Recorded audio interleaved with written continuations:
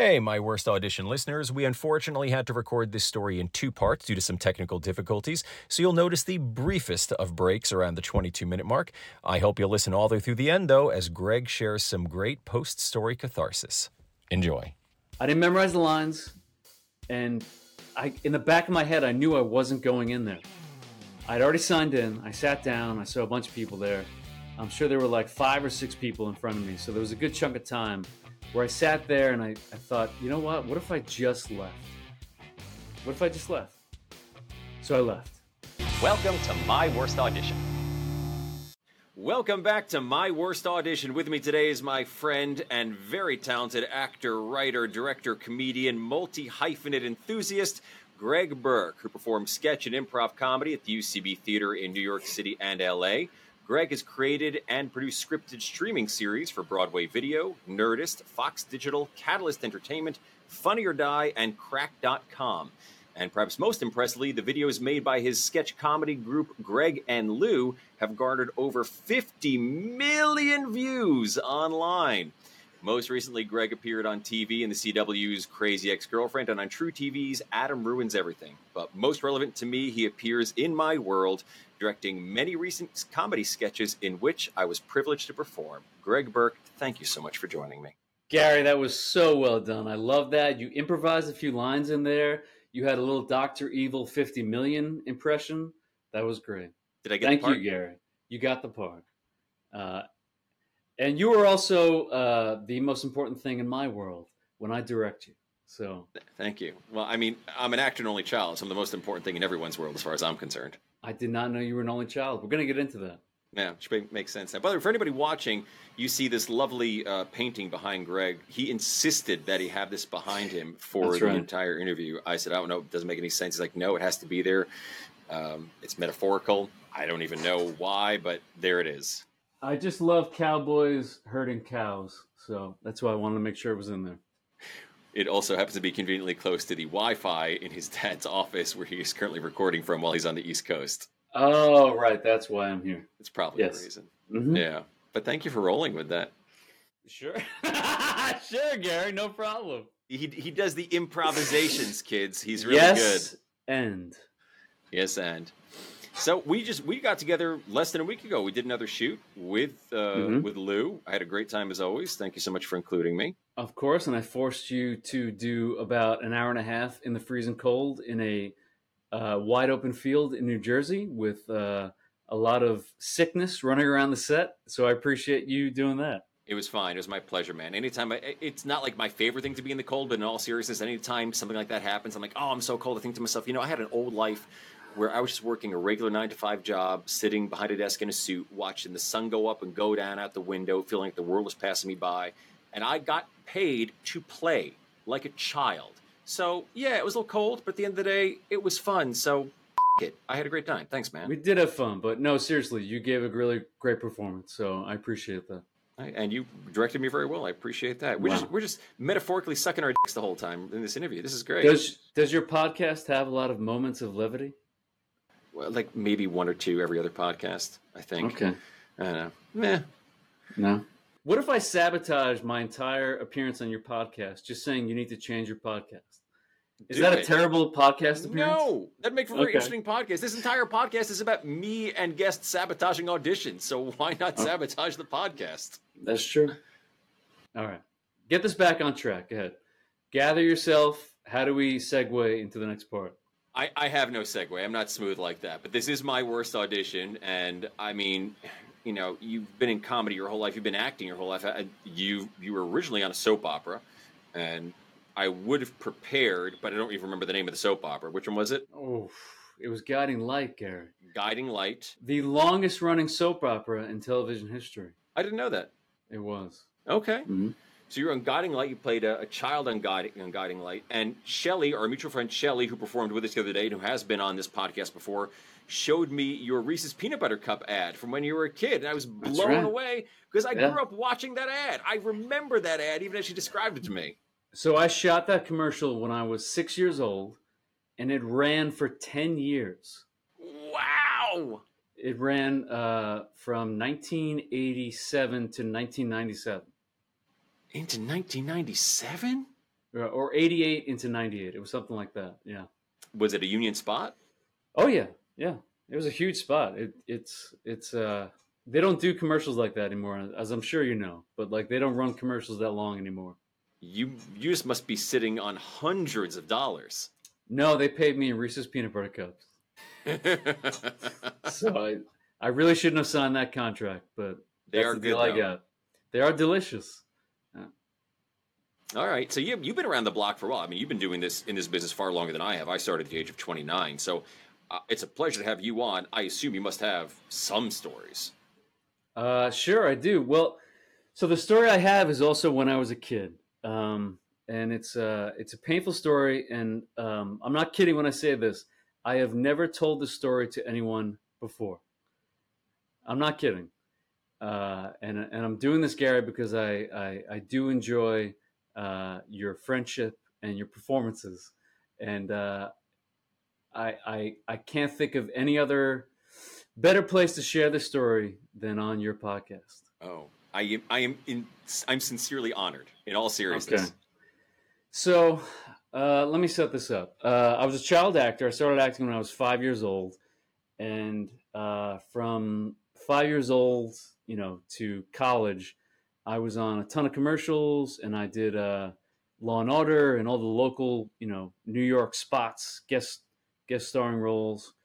And I was on Guiding Light for 5 years, and I essentially auditioned after school every day for about 10 years of my life. Wow. From like 6 to 16.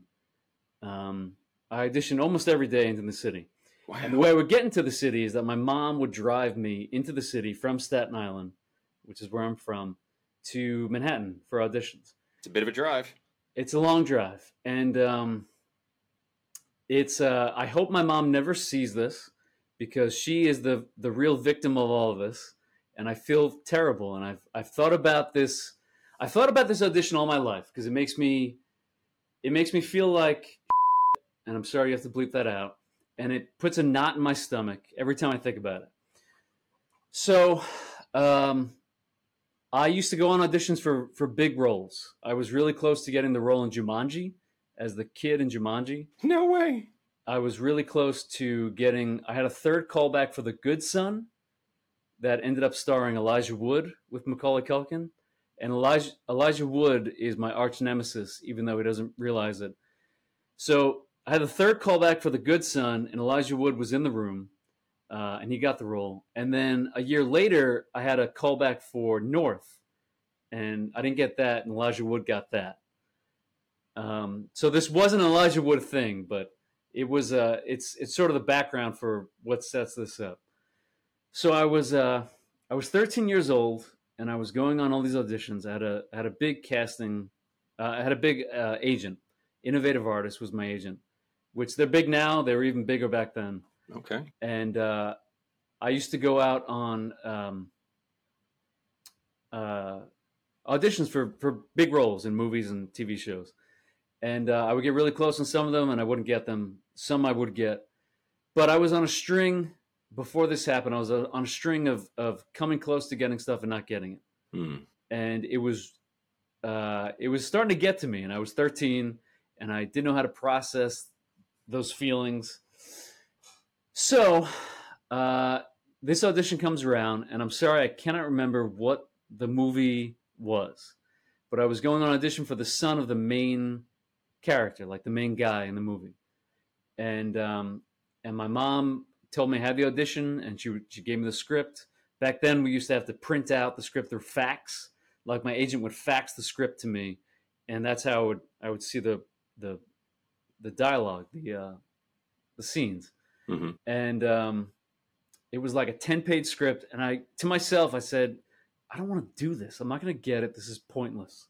I'm never going to get this, because I had gotten close on a bunch of stuff for like the months before that, and it didn't happen. I didn't process it well, and I just said to myself, I'm not going to get this. What's the point? What's the point in doing this? So I didn't want to memorize the script. I'm sure I had baseball going on or some kind of bullshit that I shouldn't have been paying attention to, having this opportunity in front of me. But I was like, screw this. I don't want to do it. Mm-hmm.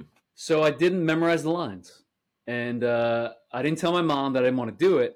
I didn't want to disappoint my mom. I didn't want to tell my mom no. So day comes around, and my mom picks me up from school and drives me into the city. And it's an hour plus drive from Staten Island to the city. And we get to the audition. And so what my mom would have to do is she would have to park the car in the streets of Manhattan and illegally park, right? While I go up by myself, I go up to the audition. And then every once in a while, like a meter maid would come around and like wave my mom, and she'd have to drive around the block, right? And find a new spot and do the whole thing over and again. And so as I go up, I'm sure my mom had to do this like 4 or 5 times. So I go up to the audition, I go into the room, I sign in, and I didn't memorize the lines, and in the back of my head, I knew I wasn't going in there. I'd already signed in, I sat down, I saw a bunch of people there. I'm sure there were like 5 or 6 people in front of me, so there was a good chunk of time where I sat there and I thought, you know what if I just left? What if I just left? So I left, just walked out. Wow. And no one asked me because people go to the bathroom, whatever, so it's not a big deal. So I just left. And I remember thinking I got to kill some time so my mom doesn't know that I just left. So there was a bridge in between these 2 buildings. It was giant Midtown buildings, and there was a bridge in between them. And I walked out onto the bridge, and I just stood there, and I probably thought about like, I don't know, Wolverine and the X-Men, or Mark McGuire and Frank Thomas. I thought about nothing for 15 minutes, and I killed time. And I was like, all right, I think that's enough. And I go back down to my mom, and I meet my mom, and I get in, and she said, how'd it go? I said, oh, I don't know. I think it went fine, whatever. And I remember her saying, I'm sure you did great. And she said that, and I felt terrible. I felt terrible, and I immediately regretted it, but there was no going back. So we drove home. We had a hour plus drive back home through the tunnels and the bridges back to Staten Island. And I thought, well, I feel terrible, but it's over. And whatever, right? So I'll move on. I'll move on with my life. And we get back to the house, and my mom makes dinner, and we sit down for dinner, and the phone rings. I'm waiting for that. Yep. Phone rings, and my mom answers the phone, and oh, hi. Let me make up the name. Ann. Hi, Ann. What do you mean? Hold on. My mom turns to me. Greg, did you go in the audition? Yeah, Ma, what are you talking about? Yeah, I was in the audition. No. Oh, okay. Yeah, he went in the audition. Really? Oh, hold on. They said you didn't come in. Ma, I don't know what they're talking about. I went in. I did the audition. I did the lines. Oh, okay. So now I'm making my mom a liar. And my mom is now lying to my big agent. And the agent is saying, they're saying he didn't come in. And my mom and my agent had a couple of back and forth. And then my mom hangs up the phone. And she goes to me, Greg, I don't know what happened, but they don't have you on tape. So they said you can go again tomorrow. So now I have to go again tomorrow because I can't tell my mom that I didn't go in the audition. No. So now I have to actually memorize the lines, and I have to go on this audition. And I've made a liar out of my mom, and I've now made my agent a liar, I assume, because now my agent's going to tell them that he went on the audition. Yeah, he was in there. So the next day comes around, and I read the script. My mom picks me up from school. She drives me back into the city. It's another hour and 10-minute drive into the city, through the tunnels, through the bridges. And she parks again.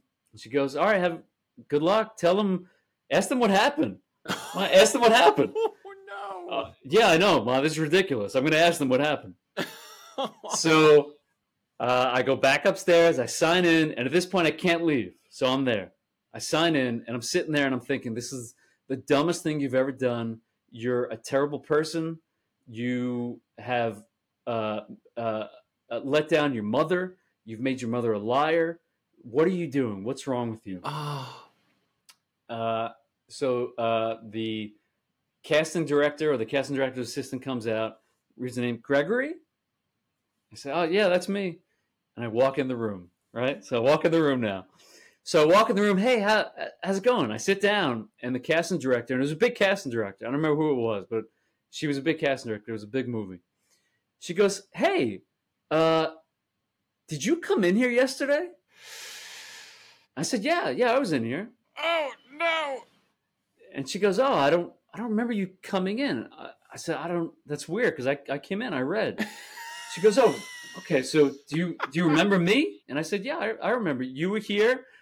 And then I looked at the girl behind the camera and I said, and she was here too. And then the girl behind the camera sticks her head out and she goes, "I wasn't in here yesterday." Oh no! And I say, "Oh, okay. Well, I don't know. That's weird." And she goes, "Okay, because we don't remember you coming in. And also, we don't have you on tape. Like, you're not on the tape."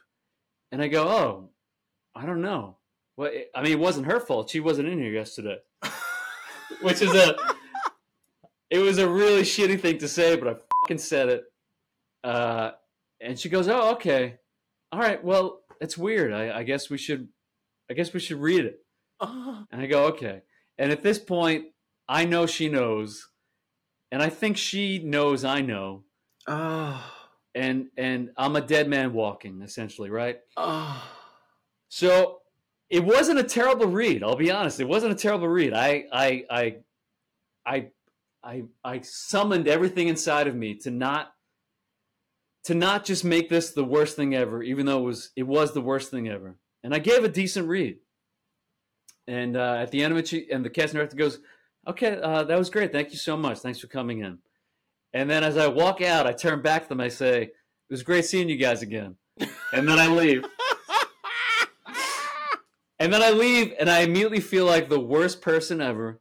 And I walk back to the car, and I get back in the car, and my mom goes, How'd it go?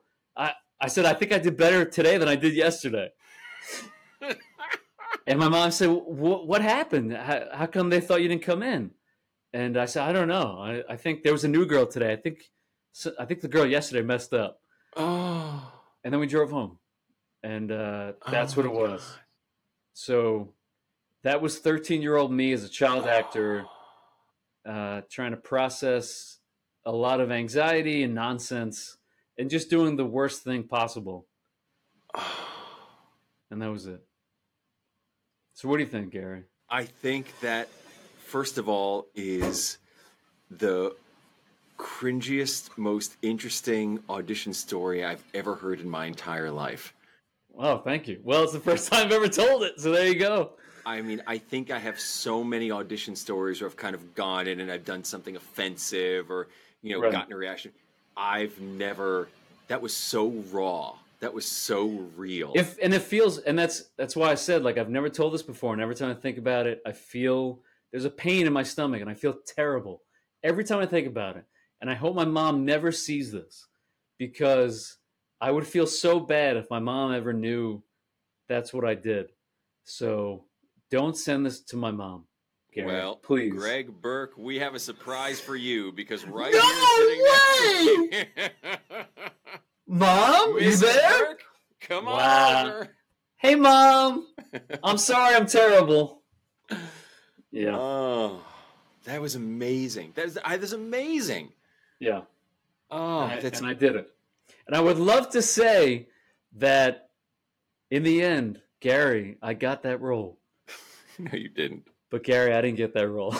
I'm curious if that person ever calls you back in. That's a great question. I'm not sure. As a kid, I didn't know. See, that's the thing. Thinking back on it now, like, I didn't know the importance of casting directors. And that casting director was huge. So who knows what bridges I burned by doing that? You know what I mean? I don't know. I don't remember who she was. I don't remember her name, but it was a big movie. So I'm sure she was a big casting director. And it was just a really dumb, shitty move as a kid. And it's tough because I was a kid. So it's tough. It's tough to sort of weigh that against the fact that I also knew what I was doing, but it was a terrible thing to do. Yeah.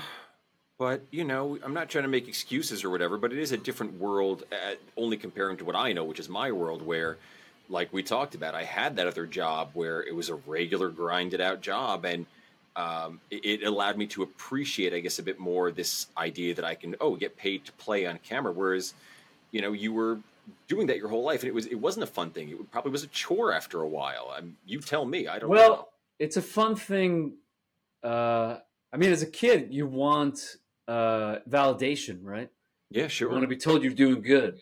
Yeah. So it was a fun thing when I was getting cast and stuff, and I got cast in a lot of stuff. Mm. But it's a hard thing, I think, for a kid to deal with that much rejection that comes with acting.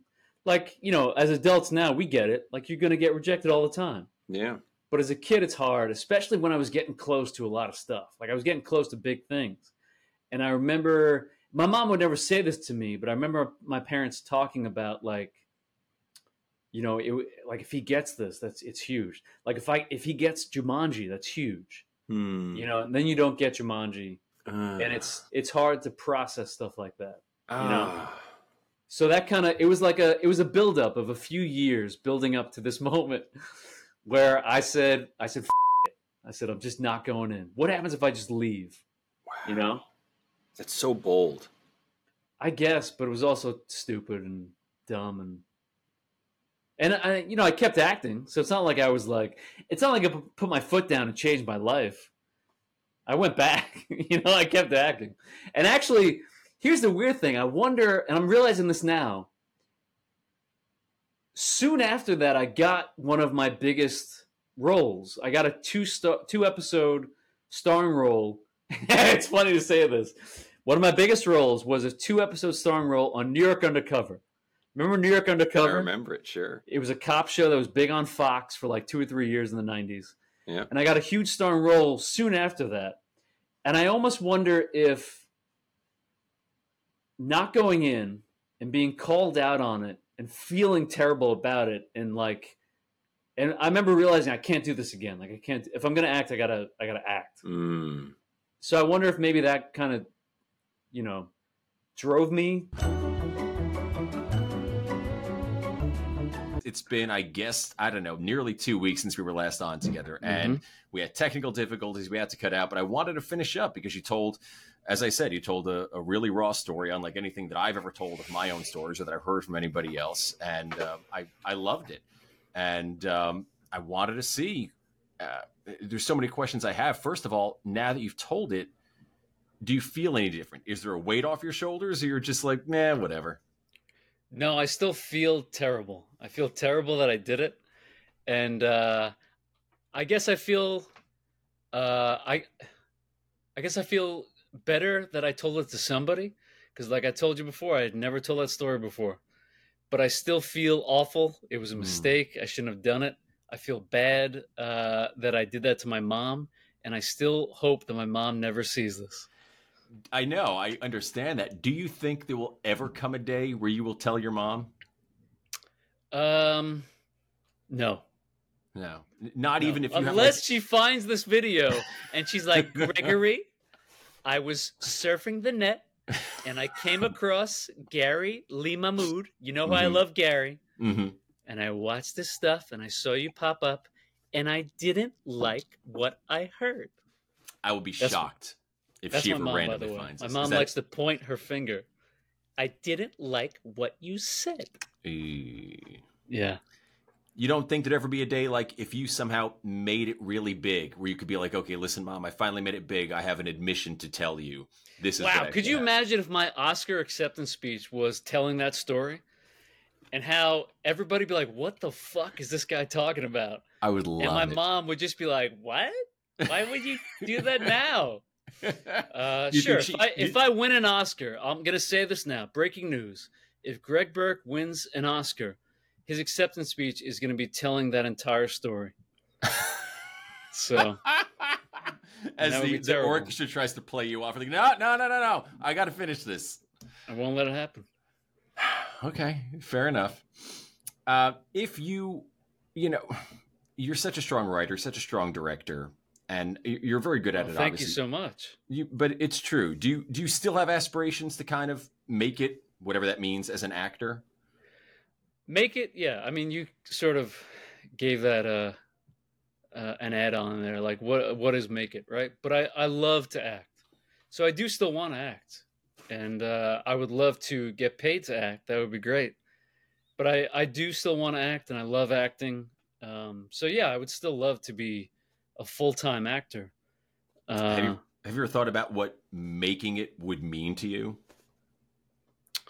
What would making it mean to me as an actor? As an actor, it's not wondering, I guess, where your next paycheck is coming from, right? Okay. Yeah. So it's not awards. It's not like fame.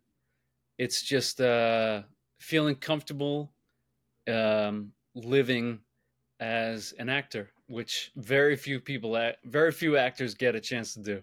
Yeah, it's very true. I don't even know what the numbers are. I would imagine less than 1%. Yeah, probably. Yeah. All right. That's fair enough. If you weren't in the biz at all, not acting, not directing, not writing, have you ever thought what you might be doing? Probably something in sports. Okay. Probably some kind of like sports journalism or sports. I don't know. Something. I don't know. It's hard to say. That's kind of hard for me to say. But that was my backup when I went to college. I went for media and journalism, and I was the sports editor of the NYU News. I went to NYU, and NYU had no. We were like Division III in some programs, and then didn't even have like a football team. So I was the sports editor in that. Even now, you're so bored by talking about NYU sports that you took a sip from your coffee. I was actually just thinking that I went to a school that also did not have a football team, and it sucked. Sports exactly. Sucked so why talk about sports there? Yeah. But I was the sports editor of the NYU News, the newspaper. So my backup was going to be some kind of sports journalism, sports management. I don't know. I would still love to meld it. And we talked about it on set a couple months back. You know, you look like a cop. You get cast as cop all the time. And I want to make the show Baseball Cop with you. About an old kind of retired cop, maybe on his way out, who catches criminals with a bat and a ball that he just keeps like a sword behind his back. He doesn't hit them with the bat. He tosses up a ball and swings the ball at them, and then the ball hits them, and then he goes and arrests them. So that's a ridiculous story, right? But yeah. I do feel like there's probably a show at some point that could be made about a retired baseball player becomes a cop. Like a legit show that does sound like something that could be made. Like he had an injury early on in his career, and he's got to be in New York, and he doesn't know what to do with his life, and his dad was a cop. Let's say his dad was a cop. His dad never approved of him going into sports, and he has like a big injury. He blows out his knee or something, and he becomes a cop in the city. But everyone recognizes him.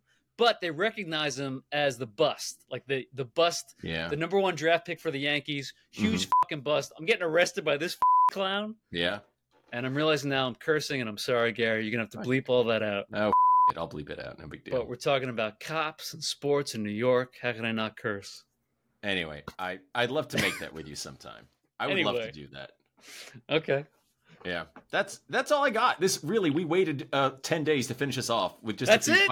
That's it. That's all we needed to do. Gary, what did you think about my story? What if you were in my shoes? Would you have done anything different? It's a great question because I've been in those situations, and it happens to me sometimes where I'm like, "Why am I doing this audition? I'm not going to get this role." And my usual answer to that is, "Okay, let me either do something really funny in the audition, thinking maybe they'll just see me for something else, or let me just go in and completely self-sabotage the audition and just say, fuck it, whatever. I'll just go do whatever and let the chips fall where they may." But I didn't have to grow up like that. I wasn't, like you said, in your position when you're 9, 10 years old, where this has been a life for you, and it's really hard to take rejection at that age because it's so intertwined in your own personal value of yourself. And it still is for all of us to some degree, but I think as you get older, you can kind of separate the two. So I've never been in that position. I don't know. I could see myself doing that. Other things that I quit as a kid, I used to be really good at the accordion. As crazy as that sounds, I won state accordion competitions. I have trophies, like first place trophies. And I only started it because I saw some kid playing it in a school talent show or whatever it was back in elementary school. And I'm looking at this kid. I'm like, that looks like the coolest instrument in the world. I'm going to go play that. And everybody's going to think I'm the coolest kid possible. And of course, it's obviously the nerdiest, lamest instrument. But there came a time where it's like, my parents wanted me to practice. I didn't want to practice. I didn't want to keep doing it. And I just quit. And my parents were devastated over it. I haven't picked it up in years. I think that happens. You won the state championship. State competitions in my age bracket, but yes. For playing the accordion. For playing the accordion, yes. That's a terrible pitch in a writer's room for a sitcom. What if the guy in his past won the state championship for playing the accordion? And you actually did that. That's crazy. I did that. Yeah, it was. So it's funny you mentioned about self-sabotaging, because I can't remember specifically, but I know I had that thought. What if I just don't? Because I didn't want to memorize a script. What if I just went in there and didn't give a shit and just did it? But I was more afraid to do that than I was to just walk out, because I guess I didn't think that they would notice, which is also a different level to this, where I felt so overwhelmed by rejection that I thought, if I just leave, would they even care? And I wonder, because I'm sure I thought about, what if I just went in and just blew it? And I wonder what it's hard to remember what I was more scared of. But I think I just assumed that they wouldn't even notice if I just didn't go in. And I'm sure there's a psychological level to that I should probably unpack with a therapist at some point. Possibly. Or maybe you're just You're my therapist, Gary. What do you think? I think you're a kid. I think you're a 9 or 10-year-old kid. I was a kid. And kids do stuff not always rationally sometimes. Adults do things that are not always rational. And I don't know if I'd read too much into it. People get burned out, especially when you're a kid, and this is a high-stakes thing. You told me in the interview before, your parents would always say, hey, if he makes it here, this is going to be it. This could be the big one. And I'm sure that puts pressure on you as a kid, Yeah, I'm sure it was just like playing the accordion. Just like it. My low-stakes New Jersey Accordion Teachers Association championship at the Hilton Hotel in wherever. Back then, we're similar age. Back then, going to Carnegie Hall was a big thing. Playing the accordion could take you to Carnegie Hall, man. Yeah, sure. Yeah. In some ways, I do regret it. I have not picking it up in 35 years now. I have a similar regret to playing the piano. My mom bought me piano lessons as a kid, and I never took them seriously, and I really regret it, because I love the sound of people playing the piano, and I love just hearing just someone playing an acoustic piano. I love the sound of it, and I wish I had kept up with it and taken it seriously, and I didn't. So I guess what I'm saying is, you and I should start a 2-man band of the piano and the accordion. We play all Billy Joel songs. It'd be great. Actually, I think we could. Yeah. His 70s and 80s stuff, I think we could get away with it. We get Lou in on the harmonica, we're good to go. I don't know if Lou could play the harmonica with that beard. Maybe not. Nobody's going to get that joke. People will get that joke, that reference. People know Billy Joel. Out of the 12 people listening to this podcast, people don't know Lou. Oh, nobody's going to know Lou. Yeah, nobody's going to. Well, for those that don't know Lou, look him up. Lou Perez, Greg and Lou. They make a lot of great stuff. No. This is my podcast. Fuck Lou. Now, was there anything else you wanted to add, man? Because that really was it. I just wanted to kind of wrap up that amazing story. No, I feel terrible for having lived that story, and I feel terrible still for having told it. So I don't know if your goal was to get me to feel terrible, but mission accomplished, Gary. With that said, where can people find your work if you want to share any of that, or social media? I have social media. Okay. I'm not good at it. I don't post as often as I should. In fact, I don't think I've posted anything on Twitter and Instagram in about a year. But you can find me on Instagram and Twitter at Greg Burke. I don't know, Greg Burke. I think Instagram might be Greg Burke HD, because I thought that was cool when I came up with a name 10 years ago. I'm looking this up now. Continue. I think Twitter is Greg Burke NYC, which I also thought was cool 15 years ago when I came up with that. Gary, you can confirm. What are my Twitter and Instagram handles? Well, I'm looking up your I don't find you on Instagram. You're somewhere. You don't follow me on Instagram. Maybe I don't, but I know you're on Twitter. This is where we, as a community, as a Gary Lee Mahmood community, realize that Gary and Greg don't follow each other on Instagram. No, I follow you on Twitter. Okay. At Gregory Burke. That's all it is. At Gregory is that it? Burke. Yep. I have Gregory Burke on Twitter. You have at Gregory Burke. Wow, yep. that's wild. And I have Gary Lee NYC. I have the NYC in mind. You see that? Yeah. I think Instagram might be Greg Burke NYC. I have NYC for something. I don't remember what it is, but it's either Greg Burke NYC or Greg Burke HD. If you're watching this, all 27,000 of you, if you want to find me on Instagram, it's one of those two. Well, if you don't find them on any of the social medias, please go to YouTube and look at Greg and Lou, because they have just a plethora of fantastic video stuff that I've watched and rewatched, and I'll probably keep watching again because I love it. So please watch his stuff. Thank you, Gary. I appreciate that.